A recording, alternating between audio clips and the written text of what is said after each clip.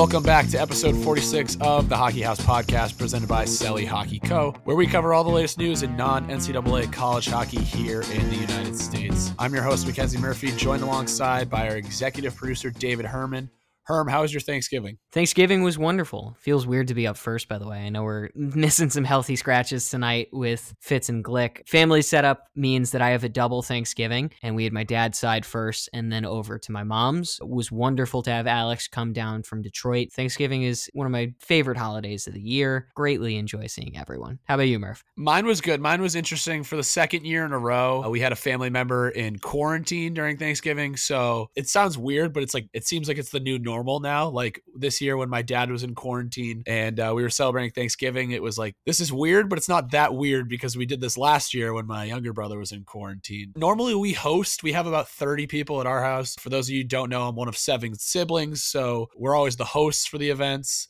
Because we've got the biggest house. And so we roughly have 25 to 30 every year, but smaller this year because of, like I said, the quarantine issue. And we actually went down to my cousins. They live about 40 minutes south. We went to their place, did a dinner. It was a good time. And then my dad got out of quarantine the next day. Big birthday dinner for my grandfather. He turned 80 and he is an avid listener of the Hockey House. I think he's probably our oldest listener. Shout out to Bob Murphy for all his support of the Hockey House. We were able to celebrate his 80th birthday in style the other night. But Herb, circling back, it's one of my favorite weeks of the year. It didn't really get to happen last year because of it was peak COVID. Coming home from college, we had a weekend series against Westchester. We did Saturday, Sunday, got all the guys together, hung out, had ourselves a good time on Sunday night, drove back to New Hampshire on Monday morning. And then it is like event after event. You got the Wednesday night before Thanksgiving. It was my first time being home since I turned 21. So I got to go to the bar, see all my high school friends, say hi. It was really weird. Hadn't seen a lot of them in a long time. Then you have Thanksgiving, birthday party, and then Saturday is the spectacle, the Kennett High School Hockey Alumni Game, which is a tournament actually. And for the second year in a row, I was fortunate enough to be a captain. Back-to-back titles for Team Murphy in the Kennett Hockey Alumni Game. So I'm looking for the three-peat next year. But it's just a blast. I think it's one of my favorite weeks of the year. It goes by way too quickly. It develops into one of the worst days of the year, I think, is that Monday you get back to school after Thanksgiving and you go to all your classes.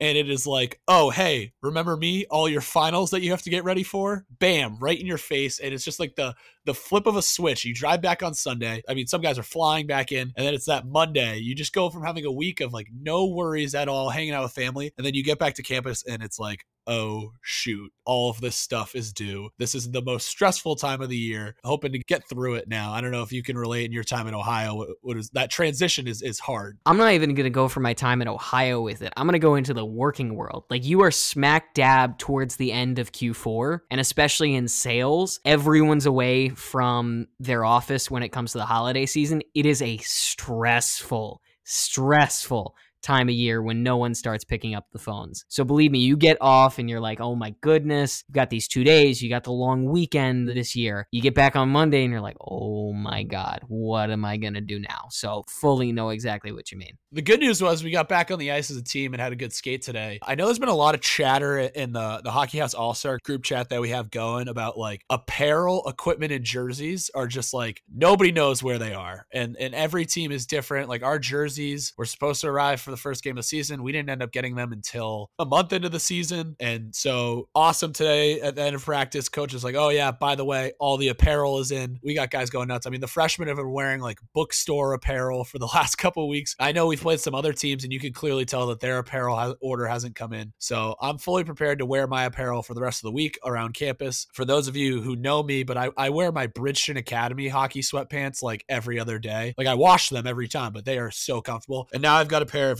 Cuse hockey joggers. So I'm pumped about that because I mean, big fan of the joggers. You know, they have like the wind pants that come with the tracksuits. Nobody wears those out, but I'm going to wear these joggers all the time. So I'm psyched. Also good news is our Selly hockey hat order came in. And so all the guys are so pumped about that too. It's like the perfect hat. You know, we did the throwback snapback style. I'm sure all the guys will be wearing it for warm-ups and tailgating around campus. So everyone's fired up about that. Is that Uniwatch's favorite logo that I see on the hat? Yeah, it's Ostrom the Orange. He was short-lived. R.I.P. to Ostrom the Orange. He was Otto the Orange's cousin. I mean, maybe had a tough background that we don't have to address, but it was during the days of when we weren't sure if we were going to be able to use the Block S again, so we drafted something up, and it makes it really easy when you got to order it because we own the logo now, so it was easy to throw together a hat order. But especially teams like NC State or South Carolina with their custom logos, they should hop on the train of the Selly Hockey hat orders because these hats are really comfortable. It's so easy. You just need a minimum order of 48 hats. You can do 2 different designs. So we did Cuse. We had 24 navy, 24 white. I want to say we ordered them in September, came in November. So not a bad turnaround considering the climate we're in right now. Super psyched. Everyone's got apparel. Everyone's got hats. Things are looking up. Looking forward to this weekend's games. But Herm,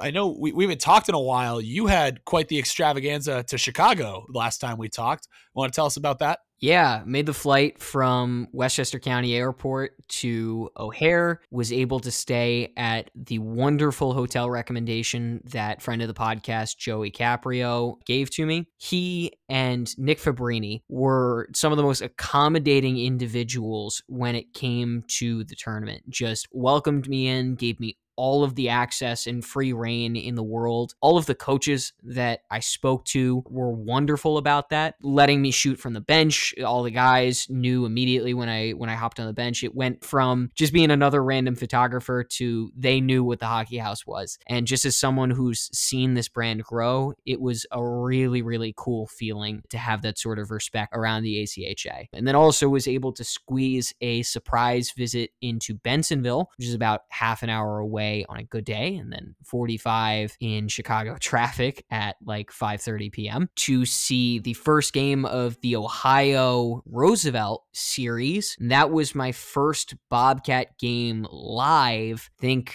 since that CSCHL Illinois game, which is nuts to think about that it's been that long. But that was a really good time to just like surprise all the guys. Like I stayed in the lobby area during warmups and didn't really announce my presence or anything like that, and just popped up on the bench and the guys all came over. It was a really good time. Very, very special. Yeah, that's funny you say it. It feels like a long time since that Illinois game. It feels like a long time since we talked about it on the podcast when we had Jake on. Like you said, Joe Caprio, I mean, he's been nothing but inviting every time he does. I mean, he's also the one coordinating the Jog Prospect Showcase that's also in the same arena.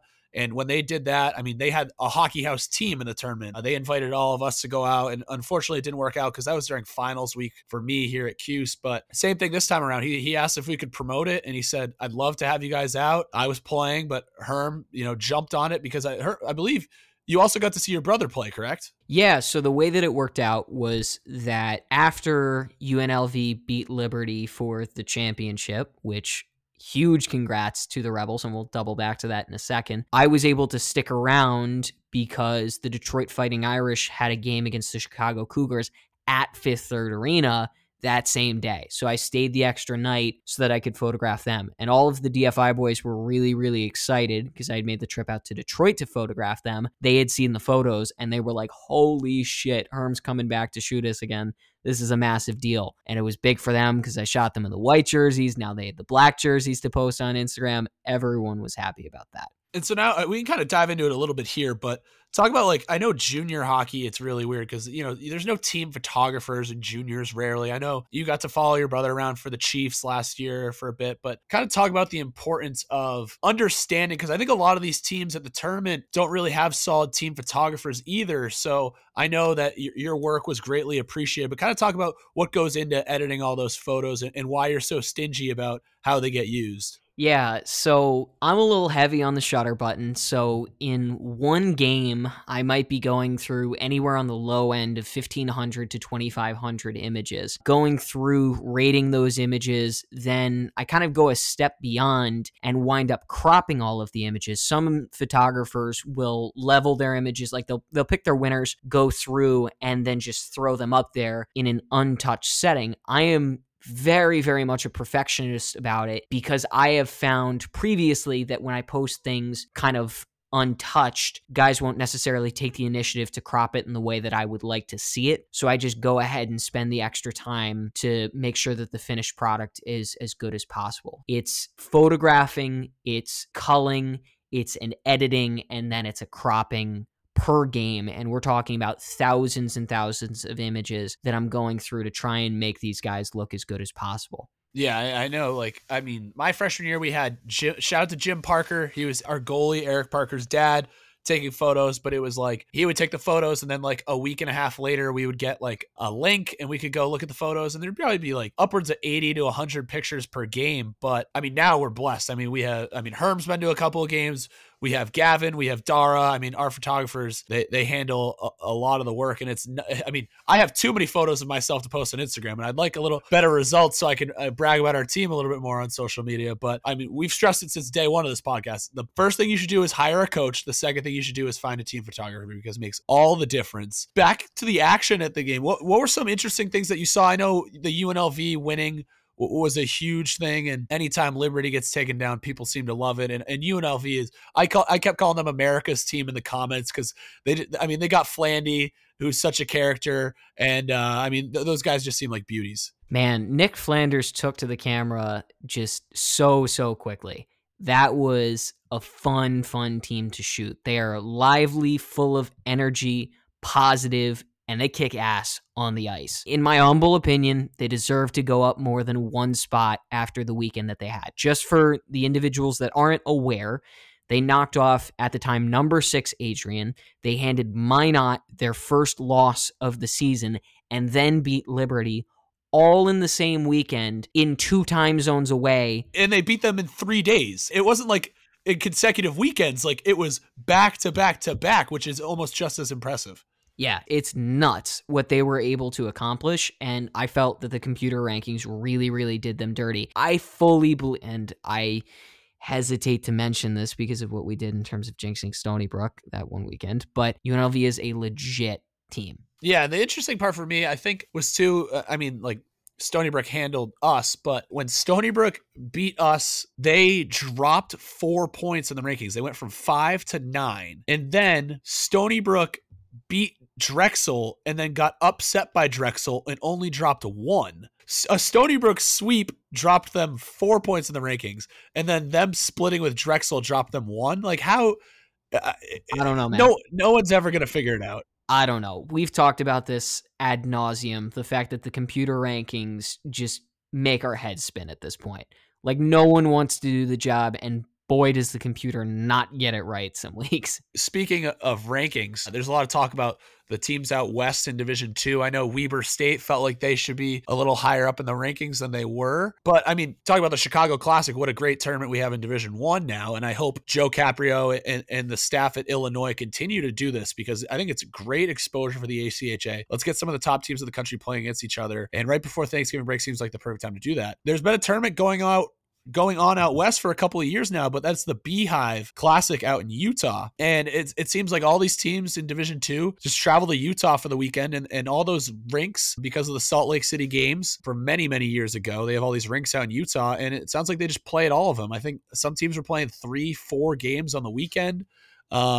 Seems like a great event. I'm not sure what team hosts this, but it was pretty cool to see just as good action out west in Utah. Unlike the showcase in Chicago, which had a champion, I'm pretty sure the Beehive just had round robin and teams playing against each other. We did get the blowout of the week, though. However, Wilson State defeated Utah Valley 19-0. Not sure if I can confirm this or not, but I think Utah Valley is done wearing the practice jerseys. I think I saw some photos of them wearing the whites. Herm is going to double check this while we wait, but I thought I saw some pictures of Utah Valley wearing white jerseys with some stripes and not the basic practice jerseys that we've been so accustomed to seeing them wear so far this season. Some solid looking Rebirth Sports jerseys. All right. So it sounds like Utah Valley was in a similar state like we talked about, teams getting jerseys delayed, apparel delayed, equipment delayed. So glad to see them finally wearing some real uniforms. On my drive back to New Hampshire, I pulled over to get some lunch and fuel up with some Taco Bell, my classic meal, the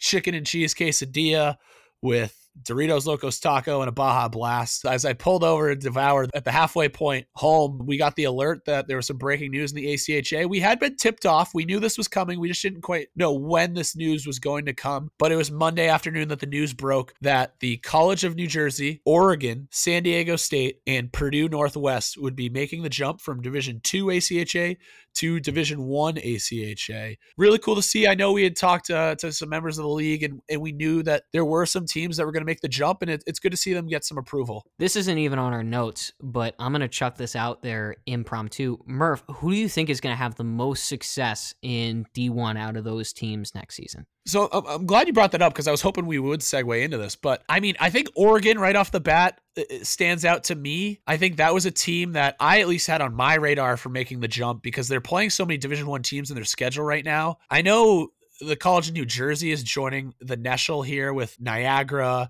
and Buffalo and Oswego and RIT. I don't know how well they'll do. I mean, based on the guys we've talked to in Division II, it sounds like they have a long ways to go if they want to compete at Division I. But I mean, good to see San Diego State too. My only thing is travel for those teams out west, San Diego State and Oregon. It's going to be a lot of travel for them. So I hope they can take advantage of maybe playing some, showcases or whatnot where they can play multiple teams in the same location. And then it sounds like Purdue Northwest, that's a team I don't really know a lot about, but the ACHA was pretty prominent on talking about expanding their footprint across the United States. And I think they did so with these 4 new additions. But I think Oregon is my pick. Best looking team by far of these 4. I think the biggest brand to really grow off of. They're a step ahead of the other 3. Speaking of ACHA Division II schools, we had the opportunity to talk to head coach Jeff German and goaltender Jon Svendsen of Denison University. Denison competes at ACHA Division II. The guys came on and gave us a unique perspective of a coach and a captain and that whole dynamic and how their team has grown tremendously over the past couple seasons. So we'll throw it over to those guys now.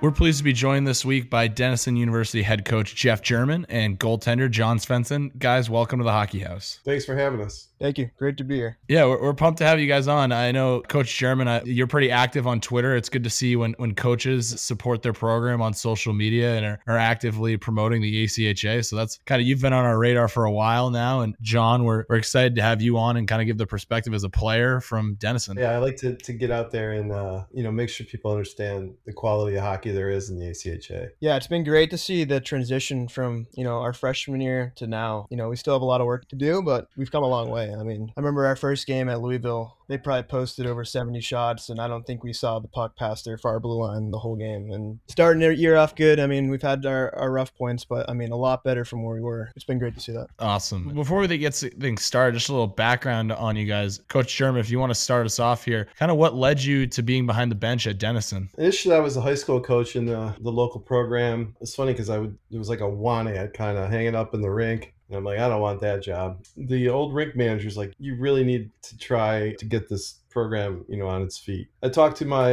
assistant coach who, he's my best friend and, we're always coaching together. And I said, I don't know, what do you think? He's like, yeah, we might be able to pull it off, I went and interviewed, and I interviewed poorly on purpose with, sort of like, the angle of attack. Like, I want to do this my way and turn the program around. And if I can't have it my way, and they're like, fine, here's the job. So that was 7 years ago, basically. So I didn't expect to get it, nor did I want it, but here I am. Johnny, what was your kind of background of hockey growing up and what led you to end up playing at Denison? Yeah, so, I grew up in Massachusetts. I played years, AAA hockey. I played Minimum Flames. I played NEHL up there. Then I went to Tabor Academy in Massachusetts. We played in U.S. Prep in its independent school league, so that was really good hockey. I didn't really play a whole lot there.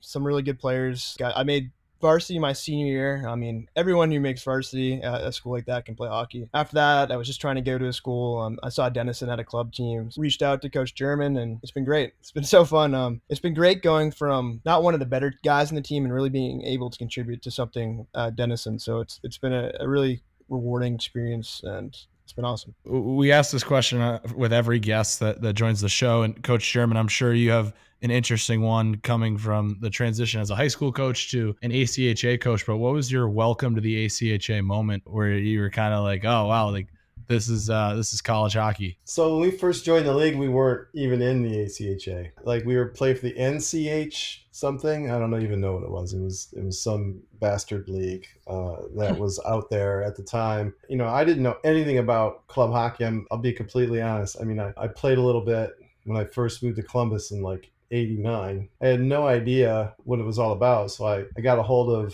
of Dave Fryer of the ACHA. He was a Division III commissioner. I'm like, hey, I have this team.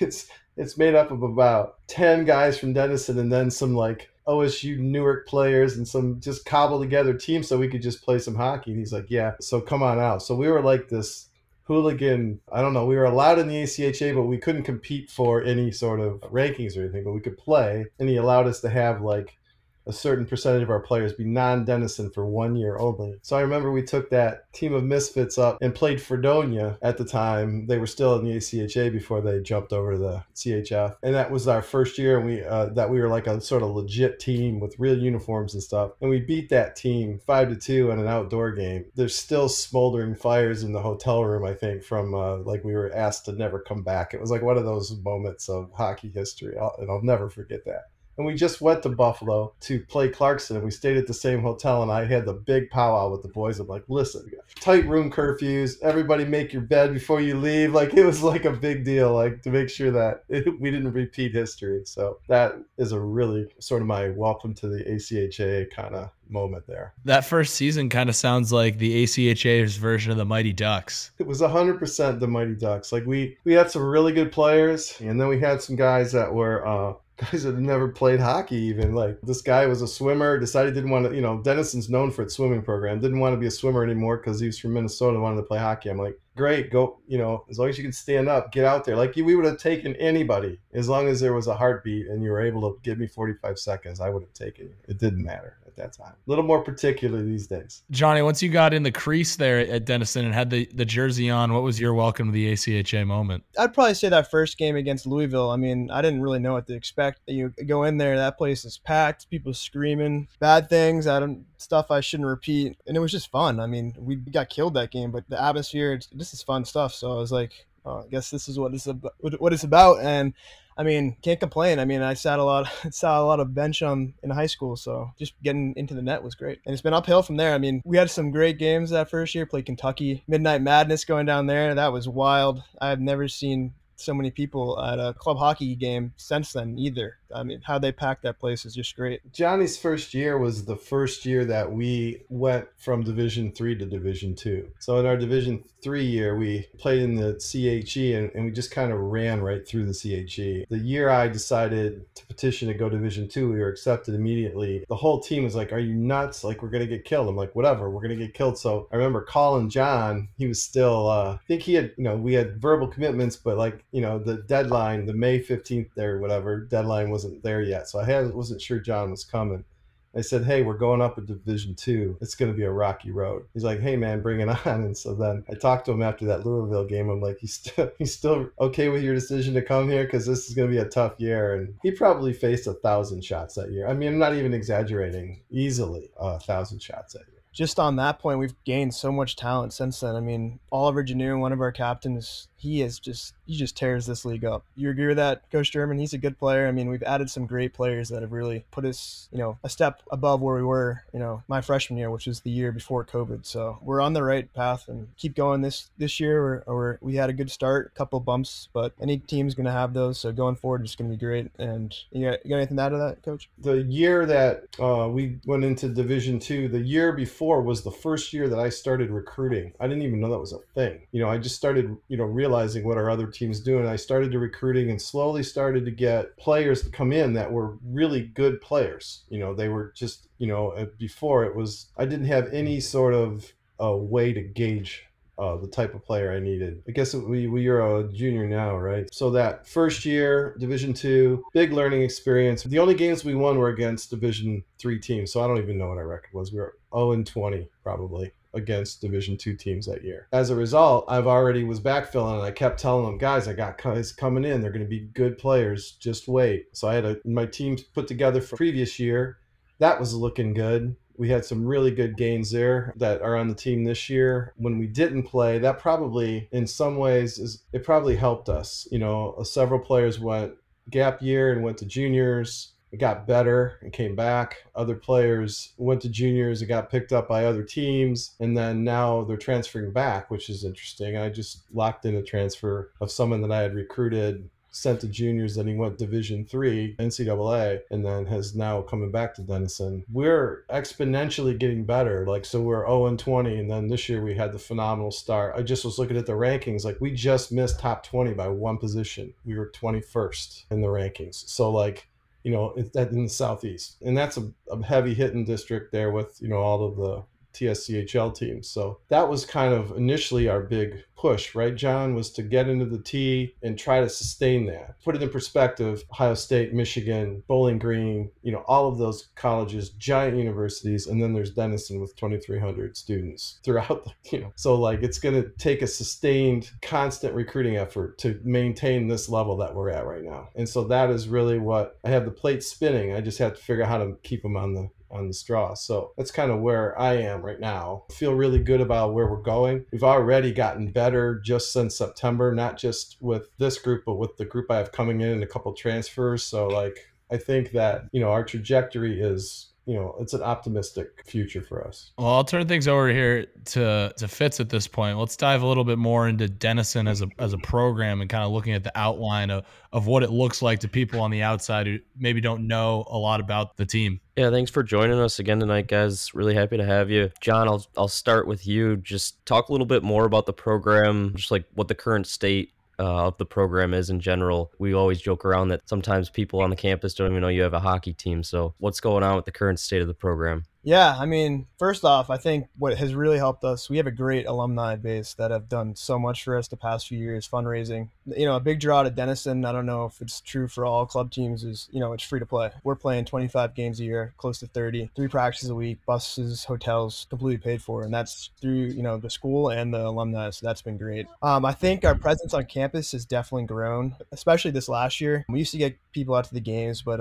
we did a couple of jersey giveaways at the beginning of the year, and that, really got the rink packing. I mean, it's small rink in Ohio. You get a lot of people in there. It gets pretty loud. So it's been pretty fun doing that. I think the biggest change for us has been our team culture. You can't show up and play some of these really good teams in D2, and you got to be ready to play. Like, would you agree with that, Coach German? It's just that culture needed the change, and that's really been the biggest thing for us this year. So yeah, I think you're right, Johnny, and you really brought that change of culture on. I mean, as a captain, but we're still not there yet. There's still a little bit of the old guard mentality, so that it's going to take some time to sort of breed out as new people come into the fold. We're still fighting the club sport mentality. We do get great support from the alumni, and we get great support from the college, the club, DCGA, as well as the athletic department. They sort of look at us like a varsity club program. So I'll say it's slowly becoming a varsity option for hockey. Like, yes, we do have a hockey team. It's just not quite on the athletics page yet. It's not like an NAIA school,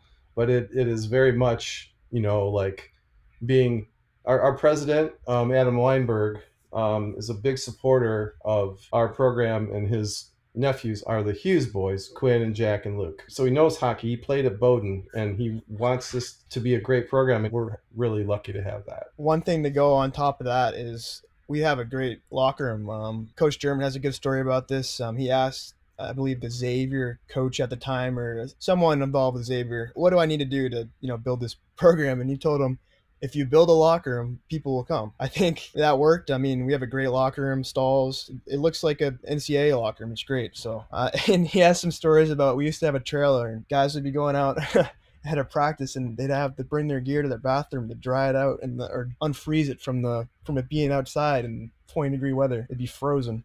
So, and that's 5 years ago. So 5 years ago from that, we have a great locker room. Who knows what's going to happen 5 years from now? So. And that came from a contribution from our alumni, and also Denison's athletic. They stepped up and paid, I don't know, $80,000 or something to put that addition onto the rink. They feel invested.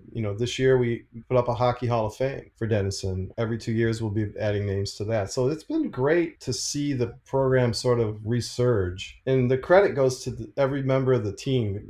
Guys like John, we're always talking about ways of making the program better. When we're putting the sweaters on, all the boys, we work on hockey and systems and all of that, X's and O's, but to us, the larger extent is, how does this program look 10 years from now?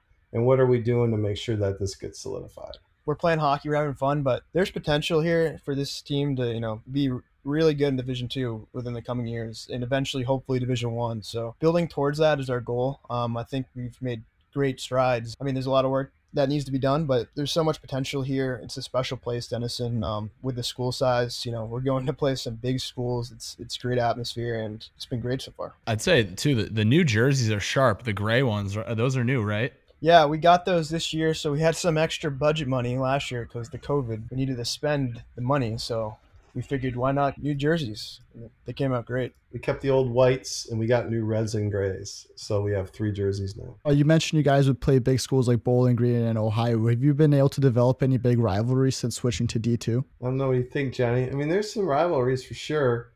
I think it's just burning hatred for some teams. But like I could tell you right now, I think that the rivalry now between us and Dayton is for real because they kind of shaded us a little bit. So we're ready to go back at those boys again. Beat them one time, but we don't want to air our dirty laundry out here in front of the millions of listeners that we have. We just got the business done that night. We did what we needed to do. Xavier's another good rivalry, and that only because I have a lot of respect for Xavier's program. It's a school, at least a small school in relation to the TSCHL, which is all enormous schools.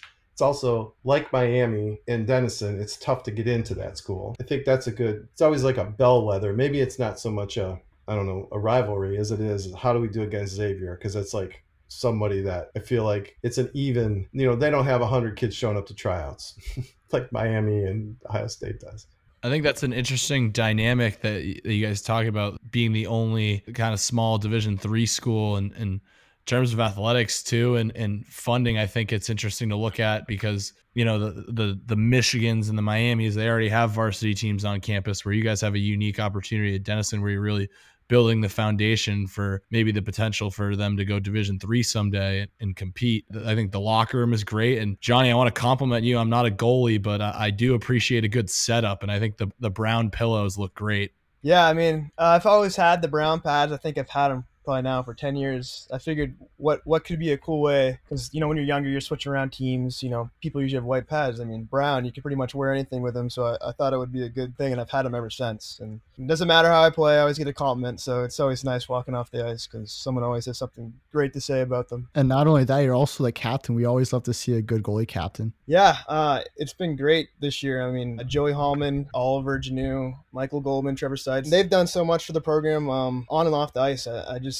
can't commend how well this leadership on the team have pushed this team forward.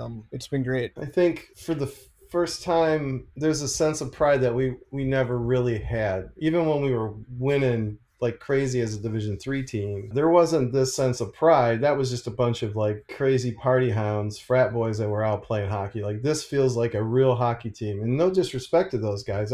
That's just was, what we inherited. Johnny touched on it earlier when he talked about the culture changing, because I can put my finger on the point in this season when we turned around, because we were heading down another one of those. I mean, we had a good preseason tournament, North Carolina. We came back here, played some pretty good games, not great, but we actually went to Xavier and we shit the bed. And it was just embarrassing. And I had lost my mind. And like at some point I turned to the captains, I go, there's nothing here I can coach. I can't coach our way out of this. This isn't something I can do. Johnny said to me, on the bus ride home, he came up, he's like, listen, we're meeting tomorrow before the game. We had to play him again at home. We're meeting before the game. You're not welcome to be in the room. I'll text you when you can come in. I don't know what happened in there, but I feel like whatever happened in there changed the dynamic of the team, and it still remains changed, where people are holding each other accountable like it would be if this were a good junior team. Do you know what I mean? Like, this is that sort of level now. Everybody, every shift, there's no whining. Everybody shows up for 6:30 in the morning for practice, and that was the change of things. Yeah, I think going off that point, I mean, a lot of us, we used to go into games, there was no shot of us winning. We used to put our hearts out there. I mean, we have 3 lines, 4D, we're going against a full roster and just get hammered. And we weren't going to let that happen. When we have a team that can compete and beat these teams, we weren't going to go back to that same way. Something to be said, and it was changed. So it was a good turning point for the year and the season. I mean, from there on, I think we won 10 straight, I believe. So we've gotten a lot of background on Denison. Clearly a program on the rise in Division II and going upwards with a lot of potential here. But let's kind of dive into the stuff off ice. Like, what are the guys like in the locker room? Who's getting the boys fired up for game days? Who's setting the tone when you guys are hitting the ice? Yeah, probably Joey Bumps, we call him, senior. from California. Actually just started playing for us last year during the COVID year, and he's been a great addition. What a good hockey player. Great guy. He's crazy. I've never played with a guy like that. Always happy, always smiling, ready to run through a door for anyone. So it's been great having him, that energy. I have to give him credit. He won't let me bench him. I have to like bar him from the rink. That's the kind of warrior he is. He'll go out there and then you'd be watching the play, and then you look back and you just hear like a weird scream, and he's hobbling back to the bench, and then 30 seconds later he's ready to go back out. So it's great having warriors like that, especially at a small school. Everyone needs to be, playing through pain because we don't have anyone else to fill their spot, Goldie, Michael Goldman, is one of the captains. He's a senior. I think he really does a good job. And he's always been vocal. Him and Joey, and there's just, and there's some freshmen, honestly. Nick Salerno, people follow him. He's a leader. We really look to him for leadership. I think, you just go down the locker room, like there's guys that they come ready to play, and it's impressive. There's a senior, an accomplished golfer with Denison Varsity, so I only get him for middle of November until and into the second semester. But Ben Sherman is the most coachable kid, and he's one of those boys that when he goes over the boards, man, he does all his talking with his effort, and that really fires people up. It really does. And and like I always tell them, like there's three things, right? A goal, a good hit, a block shot. Like those are the things that get your team going, and that's what we look for. And all the boys that contribute. And in Johnny's case, he doesn't want to toot his own horn. He's not a rah-rah guy really so much in the locker room, but he's a phenomenal goaltender, and I would argue probably one of the best in Division II. We're lucky to have him. Sometimes the boys on the bench just can't believe what they're seeing. Like, you want to talk about getting fired up. When it's a 3-on-0 and he some ridiculous way goes post to post and flies like Superman and shuts him down, I mean, that'll get a team going. I know he won't talk about himself, but he should.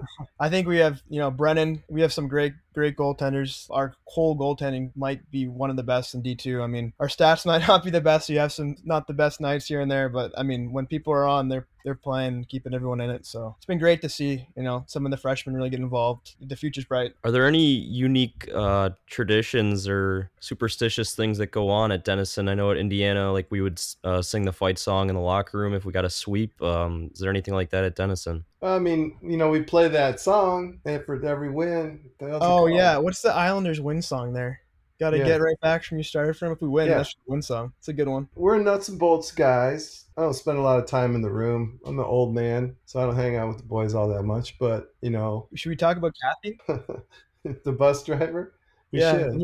Give Kathy a shout out. That's a good story. Yeah, we got a crazy, great bus driver, Kathy. We had a great experience from coming back went down to North Carolina, and we won our first D2 game on a Sunday against Elon, which was great. That's another story in itself. I don't know if we want to go into that, Coach, but let's keep rolling. I want to hear these stories. Okay. We could talk locker rooms and recruits all day. We want to hear the stories behind these trips. So let's go for it. So we play UNC Friday night. What a team. I mean, I think we put the first 2 goals on them, and we were like, oh, wow, we can hang with these teams. So that was fun. But what a team they had. I think they got the best of us at the end, but that was fun. We played High Point. I think we lost them in OT. That was another good game. We wake up Sunday morning. One of our freshmen, I thought he had appendicitis, I think. Was that what it was? Yeah. He was really in pain, and we're like, oh, man, like, are we going to have to, like, can we play? We don't, because our assistant coach, Josh, his wife is expecting a baby, so he can't really, travel too far. So it was just Coach German with us. So he had to take him to the hospital. So he was there all day at the hospital. So we didn't have a coach. So we brought 3 goalies. So I played Friday night, and so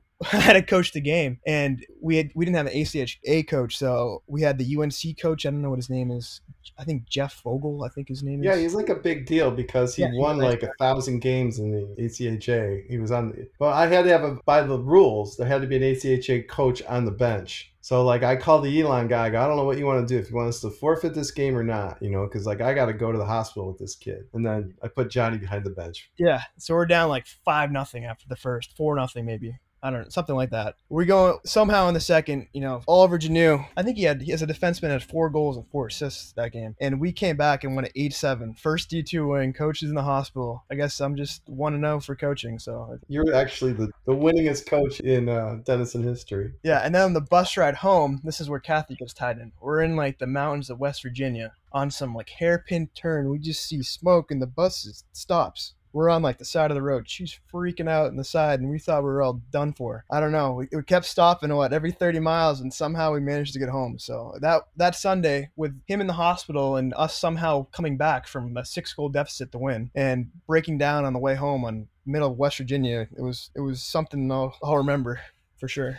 She picked a bad week to stop smoking darts. Yeah, she's like, I need a dart, and I was like, Kathy, go smoke a dart. We got to get home. We got to class tomorrow. So That's awesome. I'm sure everyone is going to remember that weekend for the rest of their lives and tell their kids and their grandkids about that one. yeah, Yeah. it was great. You talk about playing in the T. Let's go a little bit more into that one. I mean, there are a lot of great places to play in the league. You want to talk about, we already mentioned Louisville, but going down to Kentucky too, like a lot of good barns and lots of good competition in the league. Louisville, Kentucky was always really fun to play against. Played Clarkson in an outdoor game. I don't know if that was considered a barn, but that was super fun to play. It was a good environment from the local town kids because one of our players, Noah DiFilippo, he was like, I don't know, high school hero there. It seemed like all the kids loved him, so that was cool to see. Those southern teams really packed their barns, I must say. I think the atmosphere is great, but it's tough spending 5 hours in a bus, getting there and playing a 12 a.m. game and then getting back at like 8 a.m. the next morning. It's a grind, but it's a good atmosphere for sure. Good atmosphere, scheduling nightmare. We'll call it that. Yeah, 100%. And they're not in a big hurry to come to you. Being part of the T has been a goal of mine. You know, as our team gets better and we move along, and I mean, now that they brought Michigan in,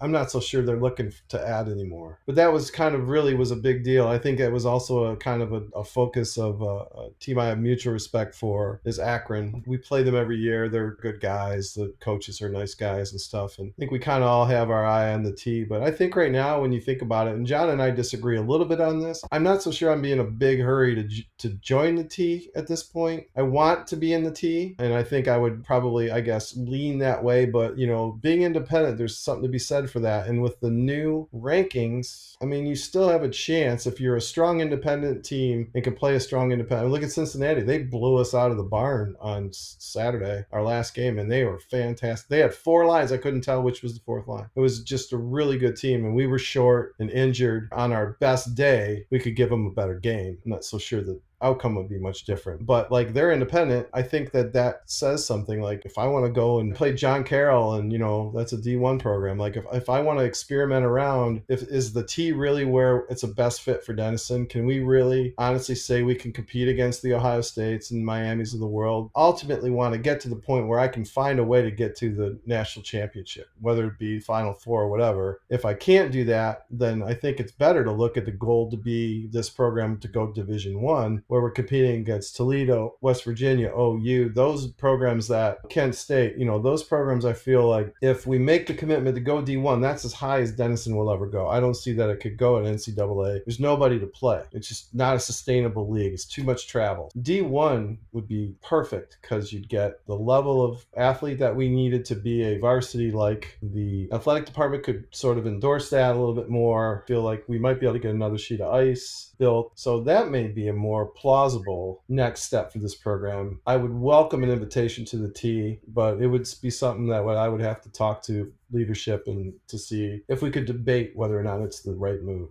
It's a great league, but it may not be great for a school of 2,300. Yeah, I think the T, I give them credit. They have made something, you know, really special, especially in Ohio and the surrounding states. They really create an atmosphere in a league that, you know, it's competitive. I mean, I think it'd be good for Denison. I know me and Coach German disagree on this a little bit. I think it would give us a little bit more recognition with the school. Playing league games, you're fighting for that championship. It's a little bit different from that national championship. I think it would add another aspect that would be great. I give them credit. That's what they do. Their social media is great. How they are able to play for something other than that national championship, I think that's really special, and they've done a really good job with that. Tim Driscoll, who is the commissioner right now, he and I have been changing voicemails the last 3 days. One thing I think we want to discuss is the small school versus big school, or small school division, large school division, and then maybe you could cross over a little bit. But I think it's worth at least calling out, how do we get this to where it's more feasible? There's 2 things that, you know, everyone talks about. There's the Liberties and the,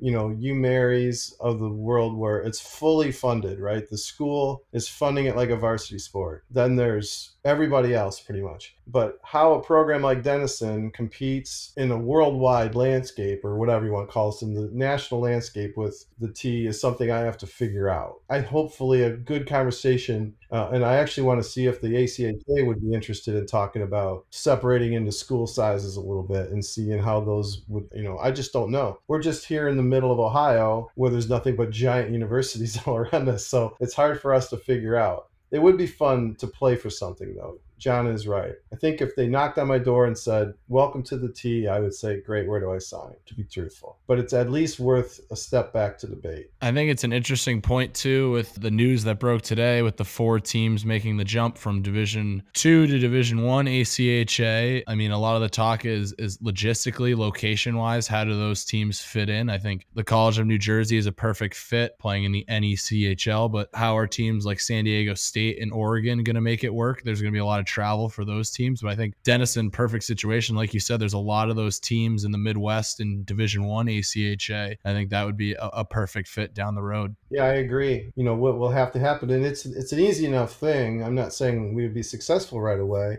And I really thank the guys from John Carroll have been great talking to me about this. They even take a game with us. They've been, he's really great about talking about how we can do this. I think Division 1 would be something that maybe the school would love to see.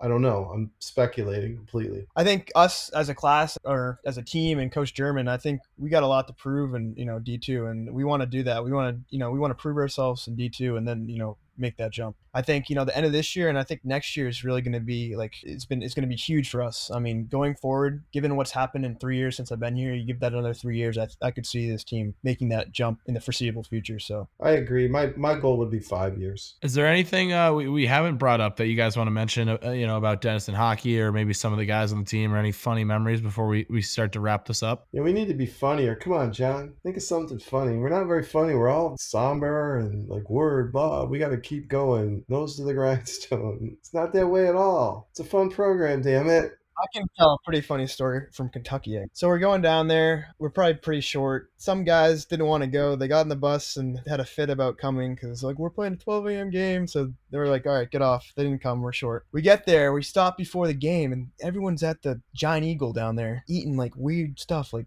fried chicken. We get in the locker room. Some kid is super sick, and we're like, what did you eat? He's like, I ate a block of cheese. We're like, what? I remember it all too well. What an idiot. And then we have a bunch of guys not playing because they're not feeling good, and then we get into a bench brawl with them after.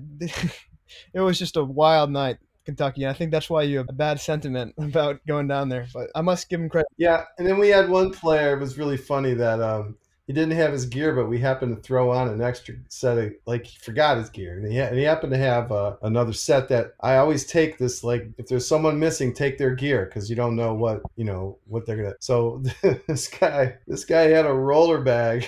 He came rolling, he's in with his roller bag, right through the whole Kentucky team all the way down. I'm like, oh my God, pick your bag up and put it over your shoulder. And he's like, no, man, I don't get to roll my bag very often. And then he didn't have skates and he had to go get rentals. It just was a bad scene. That game at Kentucky was a bad nightmare. I'll give them credit. They've built something really special down there. What they have, with how many people they get in there every night, there's a lot of people behind the scenes that have done some great stuff for that program. That's the kind of stuff that makes, club hockey really fun. Going down to schools like Kentucky and seeing a full crowd, you don't really get that experience in a lot of places. So it's kind of eye-opening. People want to see this kind of hockey. You go down to places like that, there isn't a lot of hockey. Kentucky's the team to be around there. So that was a cool experience. John, I think this might be a good way to close it, talk about your experiences, but you talked a lot about your playing time in prep school and not cracking varsity until you were senior, just because that's how competitive prep school hockey is in the Northeast. And I think a lot of people would look at that situation and be like, oh, my teammates are going D1, D3, but I'm just going to hang it up afterwards. But I think that's ACHA provides so many more opportunities for guys to continue playing hockey at the college level. I give him so much credit for that. As we know, college hockey is one of the harder college sports to play, juniors, etc. A lot of guys don't want to play juniors. If you don't want to play juniors, come play D2 ACHA and you're going to have a blast, meet some of the best people of your life. It's been a great opportunity for me to go from a great program with great players that, are going to play, NCAA college hockey, but it's been great for me to come into a leadership role and into a role where I need to contribute. I give credit to Coach German for giving me the opportunity here, for ACHA for giving me that opportunity. And I think it's a really special place and a really special league to be part of. Awesome. Well, hey, we thank you guys for coming on and showing us behind the scenes of Denison hockey. We wish you guys nothing but the best of luck the rest of the way, and we'll be sure to keep our eyes on you guys because it seems like you guys are heading in the right direction. Thanks for having us. Yeah, thanks, guys. I really appreciate it. Once again, thanks to Johnny and Coach German for joining the show, giving us a cool perspective on Denison. And I think it kind of ties into that conversation we had before the break about teams from Division II looking to join Division I. I know he was talking about how it's kind of tough for them to find a conference right now, and they would almost be better joining Division I because there's so many teams in that Ohio area. Good to talk to them, and I mean, they have a great locker room, too. And I know we gave Johnny some compliments on his gear setup, too. The old school brown. You can't really go wrong with that look. I'm a fan of it. We were blessed this week to have some Monday night ACHA action. This was pretty cool. Turn on the TV for Monday Night Football. It's Monday Night ACHA. Great broadcast, too, on YouTube. I wasn't able to watch the UNC broadcast, but I did watch the state broadcast. They did a great job on that. Pac TV knocked it out of the park. And then, of course, our boy Zach Selwye knocked it out of the park again with an incredible turnaround time on his Ice Pack All Access recap video for the game. And God, does he capture the hype and energy. I talk about Zach on this podcast all the time, but the kid is a wizard when it comes to content like that. Yeah, I mean, I've seen his Premiere workspace and like the amount of editing he does. Like, I can't imagine what that video last night looked. I would actually love to see how many hours of sleep he got last night because I'm sure he was up all night making that. Because as a creative, like that window of opportunity, like everybody's so jacked up about the game. If you can post something the next day, that's awesome. But we haven't really mentioned the two teams that played. We had UNC Chapel Hill taking on NC State for the Governor's Cup at PNC Arena. They weren't able to do this game last year because of COVID. It was back in front of a packed house at PNC. I said at least 6,000, right? If you're looking at that, PNC seats about 17,000. They had half of the lower bowl full. So our boy Bob DeGemis chimed in with his nice little chirp saying that there is most likely no NCAA D3 team that is going to be able to match that capacity across the entire league for the season. That was a bold statement and one that I'm probably inclined to agree with. Yeah, I mean, Utica College gets 2,000 fans a game at the Utica Auditorium, and like that's not even beating Liberty. So, I mean, I would stand by it, Bob's take. I mean, it was really cool to see a heavy NC State crowd with that game being played in Raleigh. PNC Arena shares a parking lot with Carter Finley Stadium where the Wolfpack play football, and where the Wolfpack came back against the Tar Heels this week in football. So, I mean, the sign, somebody had a sign about the football game, and they showed it on the Jumbotron, and everyone went nuts. But a good amount of Chapel Hill students at the game, too, wearing the Carolina blue, so that was good to see. And it begs the question, I mean, we should be doing this more often in the ACHA. This is a great way to, you know, show what the ACHA has to offer, and especially these rivalry games that people get up for. You could have Carolina and State play each other in ping pong, and you could get 400 people in there to watch it. So Bob brought it up. I think more teams should be doing this, playing in these bigger arenas for one night only, and show what the ACHA has. And then I want to make sure I preface this with no disrespect to Pac TV whatsoever. Murph and I had the conversation that it should have been hosted on a different platform instead of their YouTube channel. We wholeheartedly believe that this game deserved to be on the ACC network. We saw a USF BC basketball game that is 500 teams. Like, this would have been a better draw, in our opinion, and a real way to showcase what the ACHA has to offer, as we've been saying to describe this game. Like, would have been perfect for the two teams. And I hope they maybe try and pursue that in the future. Yeah, I mean, we joke about it all the time at Cuse about playing on the ACC network. If like Pitt came to town, we played on the ACC network for a night. But no, I mean, it's so cool. I mean, that would be like a dream scenario for the ACHA to be on the ACC network. I don't know what kind of strings we would have to pull to get that. But I mean, think about it. That is ACC country down in North Carolina. And if you had those two teams playing on the ACC network at PNC Arena, I mean, people would love it, and it would grow the game of hockey so much. It would grow the game of hockey way more than it would grow college basketball between BC and USF, right? Yeah, USF. Yeah. So, I mean, that would have been great to see that game on the ACC network. But I think it begs the question, as I was mentioning, more teams should do this. We saw it earlier in the year with Boise State and BYU doing the Meals for Wheels games, where the Idaho Steelheads play in the ECHL. Another ECHL city, we had Cincinnati tagging Xavier in a story post on Instagram saying, hey, maybe we should play a game where the Cyclones play. This weekend, oddly enough, Syracuse, we're hosting NYU at the War Memorial downtown in Syracuse. So we're pretty fired up for that game. I don't think we're going to get quite the attendance that they had down in Raleigh for the state game, but we're pretty pumped. I mean, really excited. I think our guy, Daniel Walcott, is going to make an appearance at the game, say hi to the boys. Fingers crossed that goes as planned. That would be awesome for him to stop by, but we're going to face off at 1:30, and then the Rochester Americans and the Syracuse Crunch will battle it out on Teddy Bear Toss night. So it should be a good night for Syracuse hockey fans. You guys handing out flyers on campus for that game or anything like that? I want to know what you guys are doing to pack the ungodly long name arena. Yeah, Upstate Medical University Arena at Onondaga County War Memorial. You know, it's interesting, coming back from Thanksgiving, maybe all the trouble we went through with the block acid earlier, it is really hard to print flyers. So we haven't gone that route. I mean, we're going to hammer social media this week.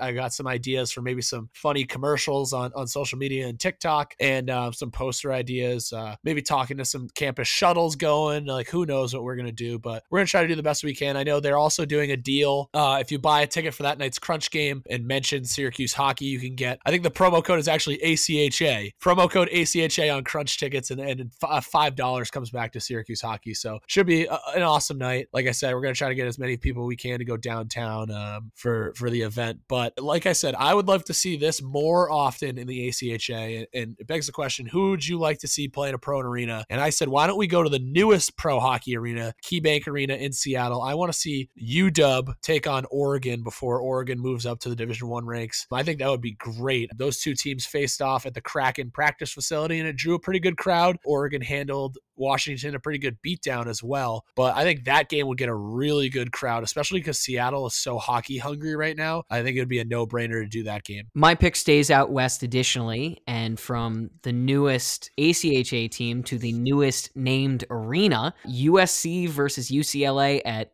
God, I don't even like saying it, Crypto.com Arena instead of the Staples Center. I think it's right in USC's backyard. Our boy Billy Zegras plays on UCLA. I think it would be a hell of a matchup. Yeah, I think that would be great too. Gorgeous color matchup too. Both those schools have great uniforms. Bonus game, I want to see a Battle of Long Island between LIU and Stony Brook. I know we saw LIU take on Liberty last season and they got the split down at LaHaye, but I think a battle between Stony Brook and LIU to prove who's the best college hockey team on Long Island would be great. I'm not sure if those two schools are really rivals because they don't play each other.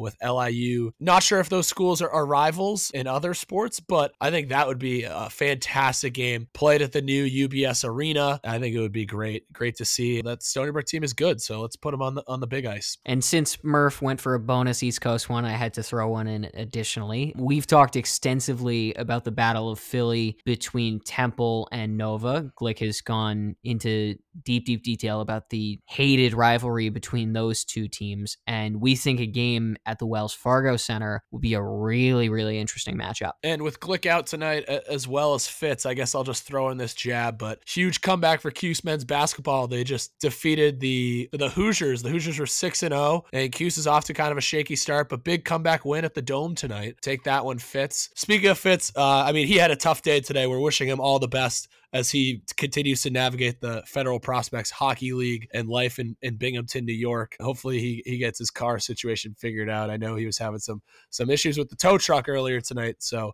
we're wishing him all the best. And of course, Glick is out because he's practicing tonight. Moving on, we've got a lot of games to watch this week. After the hiatus for Thanksgiving break, it seems like we've got some real barn burners going on before we break for Christmas. Game of the week heads to Tucson, Arizona, as Arizona hosts in-state rival Arizona State. Speaking of games that draw really big crowds in pro hockey arenas, this is one of those ones. And the Arizona Wildcats share an arena with the Tucson Roadrunners. I'm sure this game will be packed. I believe it is the first first time these two teams are meeting in Tucson this year. They did play up in Tempe already, but the games in Tucson draw a huge crowd. There was some chatter in the comment section earlier in this week when we posted some highlights of the NC State game. One comment in particular said, anything other than ACHA Division I is a joke. UMary is going to put that to the test this weekend when they take on both Jamestown and Minot State. Those games are always really close. UMary is one of the top teams in Division II, and they're going to look to prove it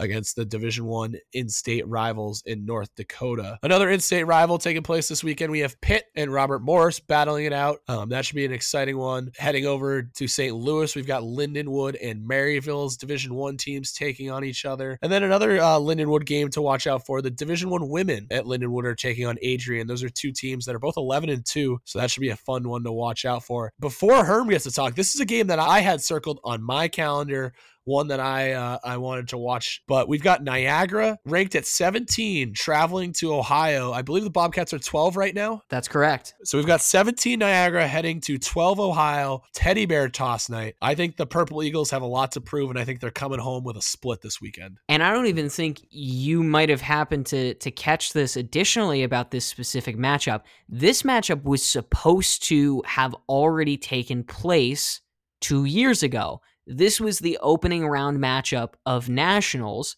that ultimately got canceled. And I know that OU was ready to go in and beat Niagara, and Niagara was ready to shock the world and beat Ohio. So with 2 years brewing, it's going to be a really, really interesting matchup and a fun night at Bird for the teddy bear toss. Yeah, I think it's going to be a really exciting game, and we'll be sure to have all the highlights from that one, and hopefully we get some highlight reel goals. And now they've done the teddy bear toss before at Ohio, right? Yep, I've gotten photos. One of my favorite photos in my time as a Bobcat was sprinting from the bird's nest over to the open section of the rink to get Jimmy Thomas cheesing directly into the camera holding up a teddy bear. So yes, they definitely have before. Who scored the last teddy bear goal for Ohio? That is not, I could not tell you that one. Wow, I'm surprised. I'd have to dig back and think about that, because that was pre-pandemic.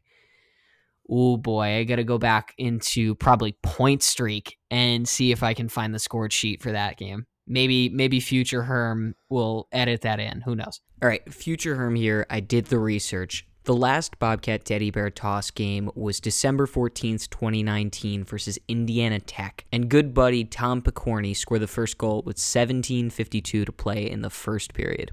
The more you know. I can tell you who scored the only teddy bear toss goal in Syracuse hockey history. That would be none other than hockey house guest Ford Hatchett, the one and only teddy bear toss night that Syracuse hockey did. Is there any particular reason that was a one and only, or? I don't think it went as well as they thought it might have gone. I think it sounded like they purchased a lot of teddy bears and then maybe didn't get the crowd they were expecting. Buffalo was in town that night. They scored the first goal of the game. The Buffalo scratches through teddy bears on the ice after the goal. It was a big debacle. So yeah, no, that's a great story. We'll have to have Ford on again and have him tell that teddy bear toss story. Actually, better yet, we'll have backup goalie Mike Keurig was on the bench for that one, and he has some funny stories from that. So we'll circle back to the teddy bear toss game at Syracuse. We always talk to our guests and are like, "Do you have footage?" And everyone's like, "No." Murph, do you have footage of this? Oh yeah, we could dig up the footage. We'd be more than happy to find that. But yeah, it was funny because Buffalo scores and the play-by-play guy's like, and some Buffalo fans have thrown some teddy bears on the ice. Talked about this team earlier about Oregon jumping up to Division I. They are going to face off against Utah this weekend. So another D1 matchup for them. Like I said, this is a team we saw making the jump just because they added so many D1 games to their schedule this year. So that should be an exciting one. Heading over to D3, the defending national champions Hope College are taking on Notre Dame. That should be a good battle out in Division III. I just hope the Notre Dame coach doesn't leave the team the night before the big game. Really got to go with the low blow on that one. Holy shit.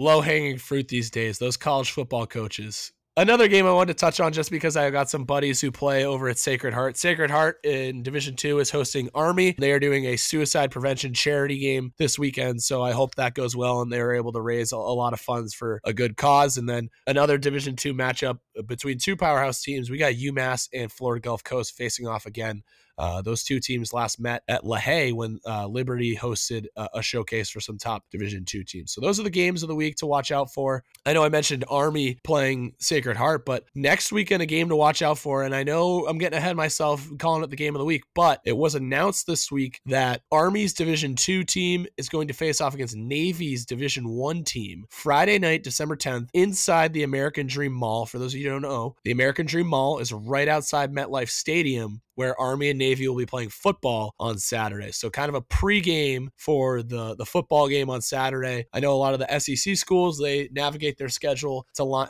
make it align with the football schedule. This should be an exciting one, and I hope it is packed with Army and Navy guys. Getting excited for Saturday's football game by watching some hockey Friday night at the mall. So I just want to keep an eye out on the schedule for. I may have to make the drive up for that. That sounds like a really, really good time, and that would be a fun event to photograph. Herm, happy Hanukkah. I want to be the first to wish you. Thank you. Yeah, this is great. great. You are the first to wish me a happy Hanukkah, funny enough.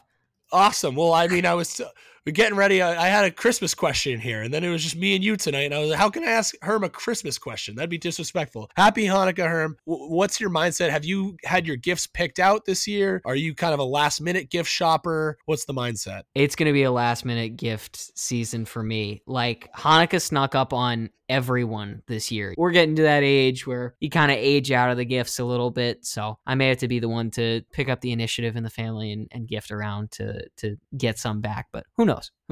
Yeah, that's tough. We talked about how exciting Thanksgiving is. You don't even get a bye week after Thanksgiving. You're back to back here. No, you're just straight into it. It is a nonstop ACHA style schedule. Well, I'm going to try to get on top of it with my Christmas gifts this year. And there's no better place to get on top of the Christmas gifts this time of year than SellyHockeyCo.com. Be sure to check out all their latest hats and their hoodies. It's what the hockey player in your life wants for Christmas. So be sure to check it out. SellyHockeyCo.com. Well, Herm, I think that just wraps it about up. I know a couple scratches in the lineup tonight. We battled through it here, and looking forward to another exciting weekend of ACHA hockey. Sounds good. Have a great weekend, boys.